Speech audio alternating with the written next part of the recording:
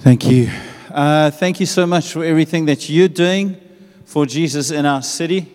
We really appreciate every one of you. I think for us to get the job done, it's going to take every church, every leader, every bottle of water. It's going to take every person to do their part. And so I truly mean it. We love the city, but we're also grateful to you and for what you're doing for Jesus in the region and the area that you are doing it in. Like Stan said, I'm Ronald's husband. That's what I'm famous for. And it's a real pleasure for us just to share with you tonight. We want to look at some scripture, and I want to speak tonight just a little bit about following Jesus, but keeping on following Jesus. I think it's key that we continue to do that, and I don't think it comes automatically. And so, Lord, we thank you for everything that you've done already tonight. We ask you, Lord, just for these next few moments, that you would give us the openness of heart, the concentration, but mostly the spiritual ears to hear what it is that you are saying to the churches. What a privilege to lead. What a privilege to follow Jesus. You are a leader, Lord, and you call us to follow you as you lead us. Tonight I pray, Lord, would you open our ears to hear from you in Jesus' name. Amen. One of the key scriptures that stuck out for me over just the last season as I've watched in my own life the potential to get what I call stuck. Someone once shared a prophetic word here, I think the last time, about this river that's kind of flowing, but these little eddies on the side of the river where you're right next to this flow of life, but you're kind of just circling around there and not in the flood. And I feel tonight that God wants to nudge some of us as leaders just back into that flow, back into moving forward, back into making progress. And the scripture that stood out for me is 1 John chapter 2, verse 6. Whoever claims to live in him must walk as Jesus walked, or as Jesus did. And I love the word that's being used here because it is walk. It is not necessarily preach like Jesus preached, or minister like Jesus ministered, or pray like Jesus prayed. It's to walk like Jesus walked. And I love that word because walking is what you do from the car to the office. It's what you do when you pick up the kids. It's what you do when you go and make coffee in the kitchen, as we can hear. Walking is what you do in between ministry. And I think a lot of leaders get stuck not in ministry, but in the walking of your own life. And so for me, I've been challenged by this. I'm so amazed that God would send Jesus to give us an example of how to walk for 33 years. And even before the 3 years of ministry, God was pleased with the way that he walked. And so for me, my life, I'm really trusting that in the times when I feel like I'm getting stuck, that God would help me to keep going. One of the things Jesus did so well is handle pressure. And if we talk about longevity in leadership, if we talk about being there for the long run, I think as leaders we have to learn how to finish the work God gives us to do and not get caught up in the things that will distract us. And so one of the occasions that stuck out for me really in Jesus' life is Luke chapter 4. And we're going to look at that story. I'm going to make a couple of points. You're good still, right? You're going to make it. One of the opportunities where I think there was great potential for Jesus to get stuck. Now, you've got to imagine, he's the Son of God, but he's also the Son of Man. There's a lot of things going on earth. He's got 33 years. There's a lot of things for him to get caught up in. He's got family things. He's got logistics. He's got all the things you and I have, but yet he finished the work that God gave him, and he continued to walk. And here in Luke chapter 4, verse 29, there's this amazing scripture, and we'll look at the story just now, but it says that jumping up, they mobbed him. How's that? Flash mob. Mobbed him, and they forced him to the edge of the hill on which the town was built, and they intended to push him over the cliff. But he passed right through the crowd and went on his way. I love that scripture. This is one of those classic stories where Jesus goes from absolute hero to absolute zero in less than 30 seconds. One moment, everybody was praising him, everybody was happy with him, and the next moment, they're ready to push him off a cliff. And that never happens in leadership, right? But it happened this time with Jesus. And what I love is his response might seem very simple, but if you understand the story, this is actually a very profound thing that Jesus did, because he wasn't drawn into certain things. He had the courage to carry on going, and he had the direction to know which way to go, and also he had the freedom to leave certain things seemingly unresolved. And then if you look at the parallel reading in Mark chapter 6, you read it's the same story. You see that actually, if my thoughts were that there is absolutely no circumstance here on earth, there's no situation that could in any way, no spiritual environment that could affect Jesus' ministry. Surely not.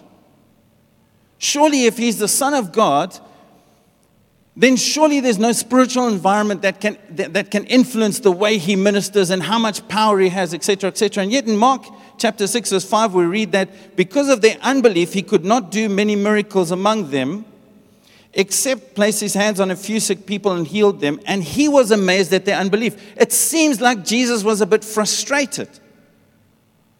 And I don't think the spiritual climate impacted his ability as the Son of God, but somehow he went from a place of many miracles to few miracles. And I know the books are written the other way, right? How to go from few miracles to many miracles. But it's amazing that as you follow Jesus, there are times when we're confronted with this pressure. And I don't know how your last little season's been, but for me, there's been some pretty high highs. There are moments where I feel like I can do this. This is easy. People see the hand of God on you and you feel like I can take on the world. And then you keep doing the same thing you did last week. Exactly the same thing. And yet suddenly there's this enough anger. You know, these guys weren't just saying like, hey, we don't like what you say. They're like, come, we're pushing you off here. Something happened. And suddenly you can feel like this low. And I think what's so emotionally draining for leaders is the breakneck speed at which this happens. Boom, boom. And what I love here is if anyone claims to be in God, we need to learn how to walk as Jesus walked. We need to learn how to deal with these kind of pressures, and we need to understand where some of the pressure comes from, because not all of it is external. Some of it is actually internal. Are you good? There's no one good except, anyway, I'm not going to quote scriptures to pastors, right? Excuse my voice. This is from Lesotho last week. And so, one of the most profound scriptures I've read in the New Testament is in verse 23. I think Jesus felt the pressure so much that he actually says in verse 23, he said, you will undoubtedly quote me this proverb, physician, heal yourself. Isn't that interesting that they didn't quote the proverb? But Jesus felt he should explain why there's not miracles happening here. Can you see the pressure he was under? You go from a place of many miracles to a place of few miracles, and so much so that Jesus himself felt like, let me just explain. I'm sure you're going to say this, physician, heal yourself. In other words, do the same miracles you did in Capernaum, do them here? Strange that Jesus would verbalize that, which meant he felt pressure.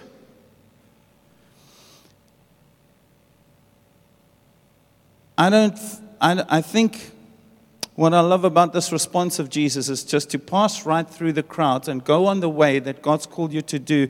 I think that God doesn't want us to do ministry from a place where we're constantly under pressure from people, from the environment, from everything else, because we need to follow him and get on the way that he's got for us to be able to get to where he wants us to get. Does that make sense?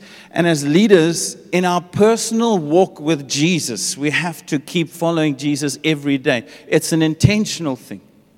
Because the places God has called us to minister into sometimes change. Let me tell you, there are things in our city that change. And God's calling you to walk into certain areas and regions where there might be an impact on our ministry from time to time. How we walk with Jesus is absolutely important. So let's read the story. It's funny because Jesus had just come from this high. He just nailed his temptation. He just got it 100%.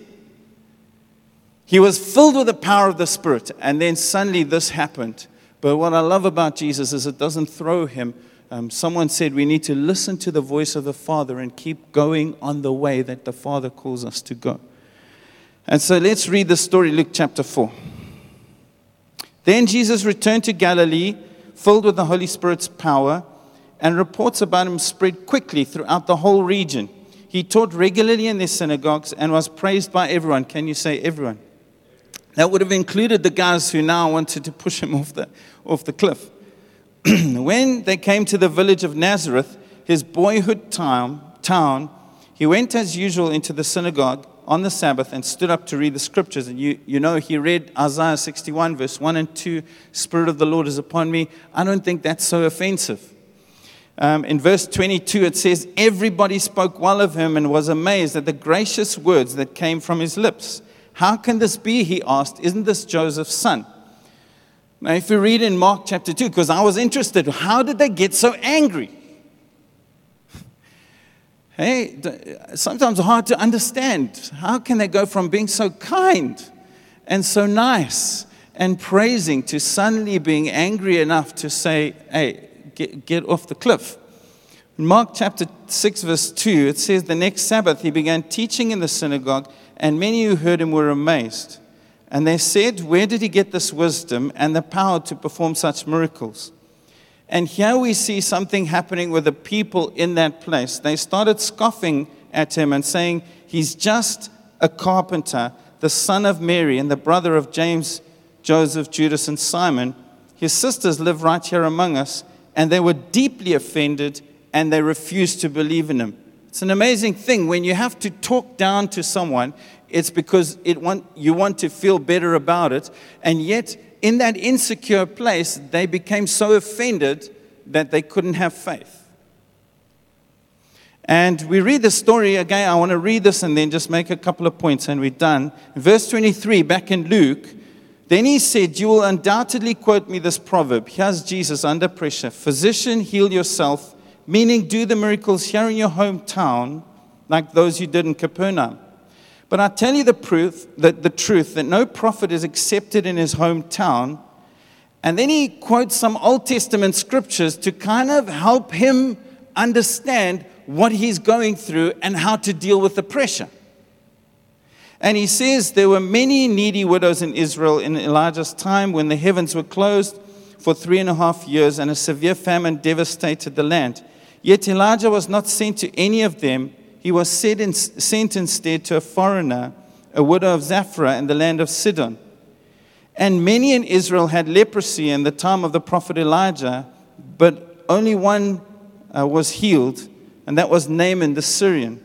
And when they heard this, the people in the synagogue was furious, and they jumped up. And so there's some things here that I think can help us. You know, we're called to minister in a culture right now where people move so quickly between their approval and disapproval of people. The mob on the internet, we live in a cancel culture where people can immediately just decide what they want to do. And I think as followers of Jesus, often we're under this pressure, physician, heal yourself. And so we've got to look at some of these things. How does it start? Number one, it starts by Jesus going to Nazareth. Now, to be honest, if I was Jesus and knew what was going to happen there, why not just go around Nazareth? Why avoid ministry that's going to bring up your childhood? Why go and do ministry that's going to put pressure on you in terms of your performance? Why go and do ministry in a place where people, you know that their opinion of you is going to change? Well, I think it's Jesus puts us in these places so that we can begin to bring the kingdom of God into those areas. You and I minister in a country called South Africa, And in South Africa, we minister in a province called KZN, and in that province, we minister in a city called Durban. That has an impact on us. If we deny that, we'll never allow the kingdom of God to come into it. The place, Nazareth, represents a place. And it's a place where Jesus grew up. We don't read much about Nazareth except that guy from Nathaniel. Remember what Nathaniel said? Check his Boerewors. No, the Nathaniel in the Bible, he said, how can anything good come from Nazareth? So I don't know what was wrong with Nazareth, but what I know is Nazareth had a complex about their social status, because the first thing they said to Jesus is, you're just a carpenter.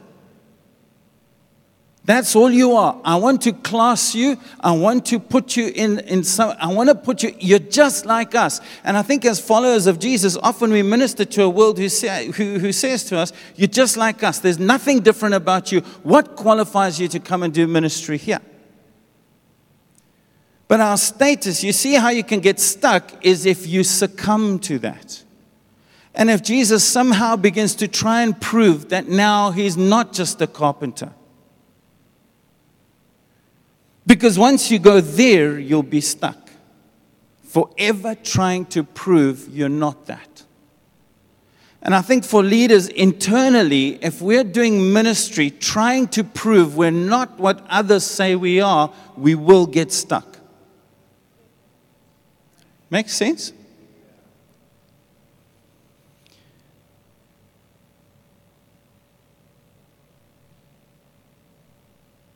Our class is sons and daughters. Highest class of human being you can find. We're not tempted to try and prove anything.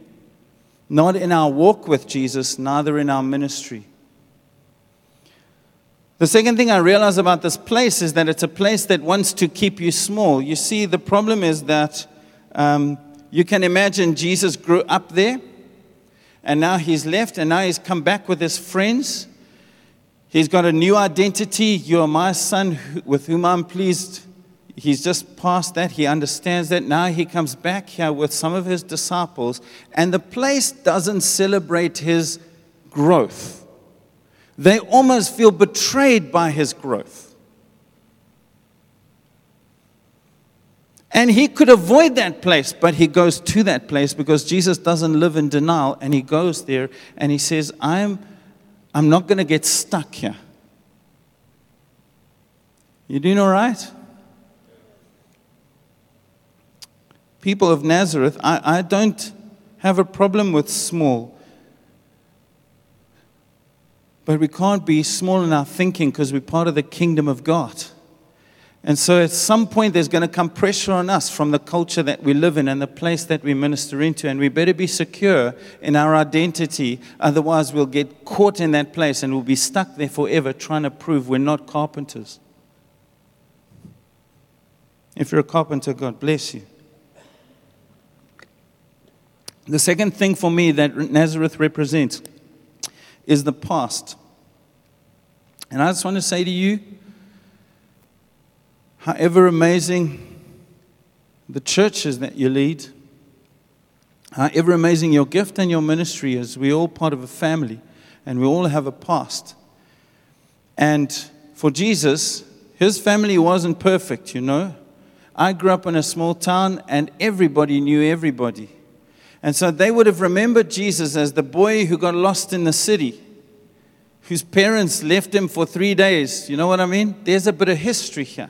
And so they begin to pick on his brothers and his sister and his mothers. And the place not only wants to keep us small, get us to prove ourselves, but the place sometimes brings up our past. And that's why Jesus doesn't live in denial. He walks right into it. I love it. It's amazing. He's so secure, Jesus. I realize that when he leads me to minister into a place like this, that there are some things that he wants me to grow in. And so there's a couple of things I know about your past. So let me just say them. Like for Stan, no, I'm not going to say anything. Isaiah 25 verse 7 says, "Remember not the sins of my youth, and my rebellious ways. According to your love, remember me. For you are good, O Lord. Isaiah 54, verse 4. Fear not, you will no longer live in shame. Don't be afraid. There's no more disgrace. You will no longer remember the shame of your youth and the sorrows of your widowhood. There are sins, there is shame, and there is sorrow. And every now and then as we follow Jesus, our past comes up. What we've got to understand is that the cross of Jesus Christ deals with my sins, deals with my shame, deals with my sorrows. If it's not dealt with, then I will remain in this place, Nazareth. Keep trying to prove my identity in my ministry. Honestly, it's like Mark said, we can't preach Jesus if we're not living Jesus. We can't ask people to follow Jesus if we're not walking every day following Jesus. In a place like that, there is a great possibility for offense. And when offense comes, unbelief comes. And when unbelief comes, ineffectiveness comes. The temptation is to try and stay. If I was Jesus, honestly, I was just like, I'll show them we can do miracles here. And we're not leaving till I show you we can do them. But Jesus, I don't know. Sometimes I think there's a mob in my own head. If I stand still, that mob will push me to a cliff. If I sit down, I'll just be a victim of the mob. Sometimes it takes courage, direction, clarity, and liberty to say, I'm not here to prove that. I'm going on the way that God's called me to. And sometimes you walk right opposite to the direction that the voices are coming.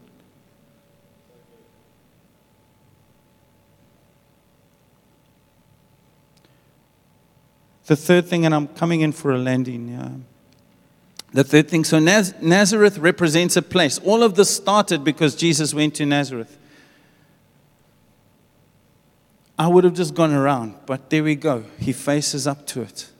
He understands he has a past. He understands the place, and yet he still follows the voice of God. But don't get stuck there. The third thing Nazareth represents is a pressure to have it all together all the time. And like I said, even Jesus felt that pressure. And so what a high priest. He knows exactly how I feel sometimes. You know what's the accusation here is? You're a fraud if you don't have everything together all the time. Your kids, your finances, your church, your leaders, your elders, your everything. If you don't have it all together, you just stay there till you have it all together. And Jesus says, I'm going to keep walking. And so he says, I'm sure you're going to quote this proverb. Now, I'm not a prophet tonight, but I'm guessing that even if you've got victory in most areas, there's one area you don't. At least. Your children, your family, your finances, your health, I'm guessing. And my heart is, for us as leaders, we need every single church, every leader, to keep following Jesus every day for us to get the job done. I feel like God's saying, I don't want you to get stuck. And tonight, maybe you just need the courage to understand, not here to prove anything. So, how's this proverb? Physician, heal yourself. It's kind of true. I wouldn't trust a doctor telling me to take something if they don't take it themselves. So in some ways, we do need victory.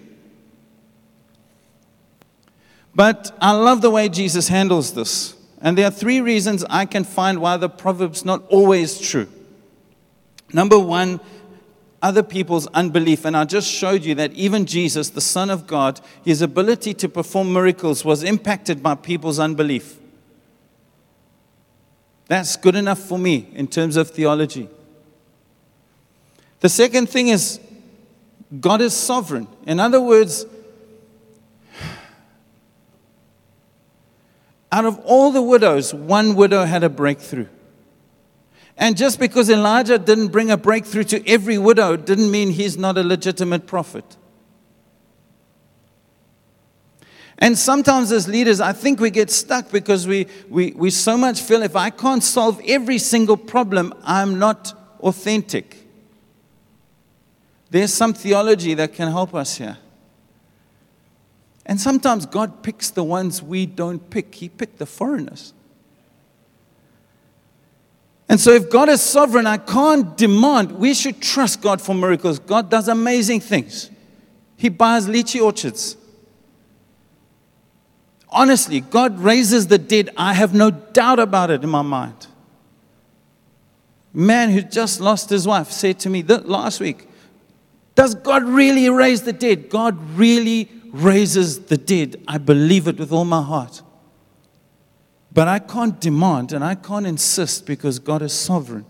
And the fact that God doesn't do a miracle every time, all the time, and I don't have everything together all the time is no reason for me to stop and to stay here until I can prove I can do it before I follow what Jesus has called me to do. And the third reason why the proverb is not 100% true is because sometimes God is doing something way bigger than we understand. This was training for Jesus. You know that? This was training. There would be an occasion on the cross in Matthew 27 when people walked by, shouted abuse. Same mob shouting abuse. You know what they said to him? They said, well, then if you're the Son of God, save yourself and come down from the cross. And the leading priests and the teachers and religious laws and elders mocked Jesus. He saved others, but he can't save himself. So he's the king of Israel, is he? Let he come down from the cross right now and we'll believe him. If Jesus got down from the cross, at that point, he would have been outside of the will of God. And so just after the temptation, chapter 4, Holy Spirit power, there's this test. Will you follow me all the way, or will you stay and try and prove it because I'm preparing you for something bigger, salvation for the whole world? And so you just have to learn, my boy, sometimes you have to just move on. Because if you get stuck there, it's a problem. Amen? Leaders are under pressure. Some of it's external, some of it's internal. Our job is to follow Jesus and walk in the same footsteps he walked. So praise God for Jesus and the example. That's Nazareth. Jesus walks out of Nazareth. It's amazing. You must walk as Jesus walked. You know what he did with that crowd? He just walked. Just walked. Where did he go to? Well, he went to Capernaum. Look at verse 31 of Luke. He moves to a place of massive breakthrough. In verse 40 it says there, when the sun went down, people brought, throughout the village, they brought sick people and family members. No matter what diseases they were, at the touch of his hand, everyone was healed.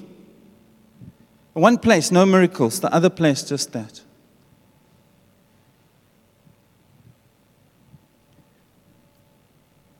I'm glad he sets the example for us.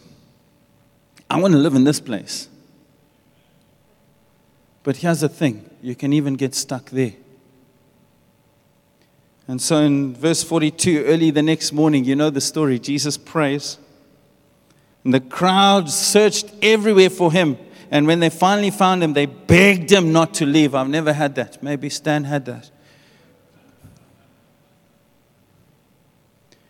Jesus said, I must preach the good news of the kingdom of God in other towns also, because that's why I was sent. We can get stuck in Nazareth. We can get stuck in Capernaum. The message for me is just whatever's going on in your life, don't get caught up with the things that have nothing to do with eternity. Will you follow Jesus back into the flow? Back into the plan? Back into what he's called you to? Blessed are those whose strength is in you, who set their hearts on pilgrimage. I'm not sure where you're stuck. Sometimes for me, I get stuck, and this helps me. I look at Jesus and I say, Lord, give me courage. Give me clarity and give me liberty to walk away from the things that sometimes I and others want me to prove, so that I can continue counting for you and finish the work you've given me to do. Amen.